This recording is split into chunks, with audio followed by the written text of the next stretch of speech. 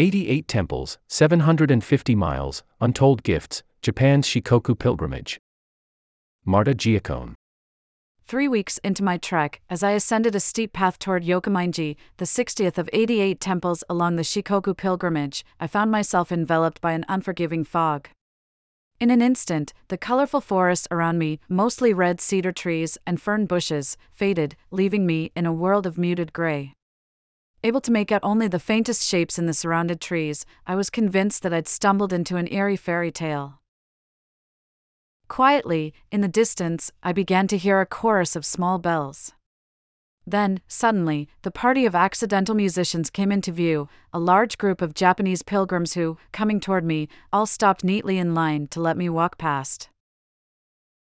Within an hour, the fog had begun to lift.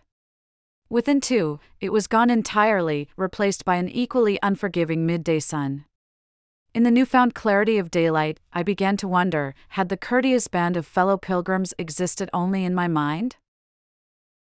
The pilgrimage on Shikoku, the smallest of Japan's 4 main islands, is a 750-mile route that links 88 Buddhist temples, each of which claims a connection to Kukai, a celebrated monk, posthumously known as Kobo Daisher, who, after returning from a trip to China in the 9th century, founded one of the major schools of Buddhism in Japan. After Kukai's death in 835, wanderers began making pilgrimages to the sites on Shikoku that were affiliated with his life and work, his birth and burial places, the caves where he meditated, the sites of various religious rites. Later, these sites were linked, and the temples and shrines were formally numbered. As is true with many modern-day pilgrimages, the ranks of Shikoku pilgrims, once exclusively practitioners of Shingon Buddhism, one of the major schools of Buddhism in Japan, have grown to include travelers with a more diverse array of motivations. And so the steady succession of monks, priests, and faithful Buddhists has given way to young people on journeys of self-discovery, older hikers enjoying their retirement, and even foreign visitors like me, who know little of the language and customs but are drawn by the adventure of the trek, by Shikoku's breathtaking views, and by its sublime lessons on Japanese cultural heritage. And the pilgrimage is easier now than it used to be. Although pilgrims traditionally completed the route on foot, guided bus tours now carry many visitors to the sites. The point for many people, after all, is to visit all 88 temples, not to endure the hardships of a 750-mile hike. Others opt to take private cars, or to trek for part of the way and drive, or be driven, for the rest. Even for non-religious trekkers, the most prized pilgrimage souvenir is a fully stamped no-kyocho, or stamp book. The books have dedicated pages for all of the temples, at each of which a clerk applies several stamps and a few strokes of beautiful calligraphy made using a traditional brush. One hot afternoon, I met a middle-aged German couple who told me this was the 4th time they'd embarked on the Shikoku pilgrimage. I asked why they chose to return instead of trying other treks elsewhere in the world. During each pilgrimage, they said, they discovered something entirely different. And the food is phenomenal, they added. Another day, I walked for a few hours behind 2 Japanese men through rice fields in Kochi Prefecture, which traces the island's concavely curved southern coast. I stopped at a rest hut along the way and found the 2 men there, joined by 2 other men, all of them smoking and chatting. In my limited Japanese and their limited English, they told me that they were all from Shikoku. 2 of them walk 2 days each year, while the other 2 travel by car, ferrying the bags and joining the walkers at the temples to worship together. Wait, how long will it take you to complete the whole pilgrimage then? I asked. One of the men threw his arms into the air. Who knows? Decades, he said, and they all laughed. Wherever I went on the island, a sense of peacefulness seemed to follow. In Shikoku, almost without fail, the people I encountered were kind. They seemed content. Though I'm not a spiritual person, the silence and the vastness of the landscape and the warm-heartedness of the people I met created an abiding aura of serenity. One custom that distinguishes the people of Shikoku is the practice of osetai, the act of giving gifts to the pilgrims. These gifts come in the form of food, drink, trinkets, car rides, meals, a place to sleep, even, at times, small sums of money. More than once I saw drivers stop in the middle of the road to hand out goodies from their car windows. One evening, after having been granted free lodging from a temple, which happened twice, I heard a knock on the door of my hut. A young woman, a temple assistant who spoke no English, bowed and handed me a slip of paper. "Miss Marta, you are welcome to use the temple's bath free of charge," it said in Japanese. In total, over the course of my 28 days spent visiting all 88 temples, I was also given 700 yen, about $5, 11 candies, 7 small cakes, 7 car rides, 6 mandarin oranges, 5 rice balls, 3 cookies, 3 chocolates, 3 cups of green tea, 2 crackers, 2 mochi, 2 soda cans, 2 multipurpose cloths, 2 yuzu juice cartons, 1 yokon, a red bean jelly snack, 1 bicycle, lent to me for half a day, 1 bag of steamed chestnuts, 1 bag of cherry tomatoes, 1 lunch and 1 bowl of homemade udon. The pilgrimages temples are scattered along the perimeter of the island, some near the coast, and some farther into the mountainous interior. Some are grouped together, and others are 50 miles apart. As a pilgrim, I often arose early, by 5:30 a.m., in the spring, and spent a full day on the road. About 80% of the route is on asphalt, mostly through open fields and small towns and past beautiful coastline. I spent a few days climbing up and down mountain peaks. The fading of Japan's rural population is dramatically evident on Shikoku. Young people have fled to the cities or to other islands that offer a better quality of life.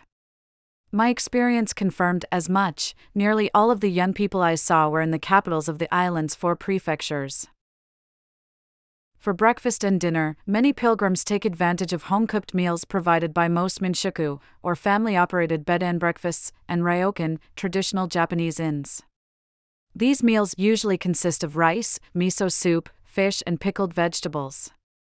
For lunch, depending on one's location, convenience stores can provide a quick bite. In spite of the delectable food, the stunning vistas and the captivating cultural histories, it was the people I met who had the strongest effect on me. At a hostel one night, I met Midori-san, a 71-year-old pilgrim who spoke no English. She showed me how to behave at a large sento, or public bathhouse. Once, when I asked the 2 employees at a mountain temple stamp office if the temple offered free accommodations, they replied that it did not. But, speaking through a translator on my phone, they offered to drive me to a place where I could camp in a nearby valley. A few days later, hoping to see the landscape from a different point of view, I boarded a tiny ferry with a fellow pilgrim, Patricia, and went zigzagging for nearly an hour in Uranuchi Bay. Patricia and I were the only travelers on board. One very rainy day, after walking for several hours under a waterproof but sweltering poncho, I decided to hitchhike to the next temple, which was a couple of hours away. After I stuck my thumb out on a busy road for a few minutes, a man in a beat-up van stopped. He spoke no English, as I found to be common on Shikoku, and I knew only a few relevant words in Japanese. Still, as the old van cautiously made its way up a winding road, we managed to exchange a few sentences. I got the feeling that the situation greatly amused him, and I was proved right when he called his wife on an old phone and said, with a laugh, that he had picked up a foreigner who had grown desperate under a torrential downpour.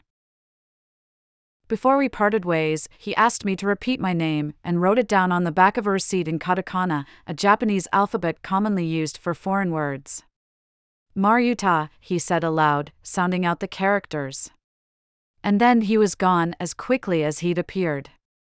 Grateful for the favor, and thankful to be dry, I watched his truck vanish around a bend and turned toward the path to the temple. Follow New York Times Travel on Instagram and sign up for our weekly Travel Dispatch newsletter to get expert tips on traveling smarter and inspiration for your next vacation. Dreaming up a future getaway or just armchair traveling? Check out our 52 Places to Go in 2023. Considering a trip, or just some armchair traveling? Here are some ideas. Destinations to explore. 52 places. Why do we travel? For food, culture, adventure, natural beauty? Our 2023 list has all those elements, and more. Barbados. Venture beyond the resorts to find rum shops, farmers markets, and surf breaks. Malaysia. Be dazzled on the island of Penang by winding alleys, pastel-painted storefronts, and aromatic food. India. A writer is guided by the age-old epic story of Rajula Malashahi, which led him to a series of unexpected places. Serbia. Belgrade is quietly developing into one of the best bar destinations in Europe. Kenya. 50 years after her own first safari, a grandmother takes her adult granddaughter on a wildlife adventure. Savvy travel. For your next long flight, book a couch in coach. The pandemic put a pause on many hotels' guaranteed once-a-day cleanings. Now many of them are making the change permanent. Recent incidents, including a kidnapping and the death of 2 Americans near the border, are rattling would-be tourists. Is it safe to go to Mexico? The right equipment can make a big difference when traveling. Wirecutter recommends the best carry-on luggage and the gear you can't leave without.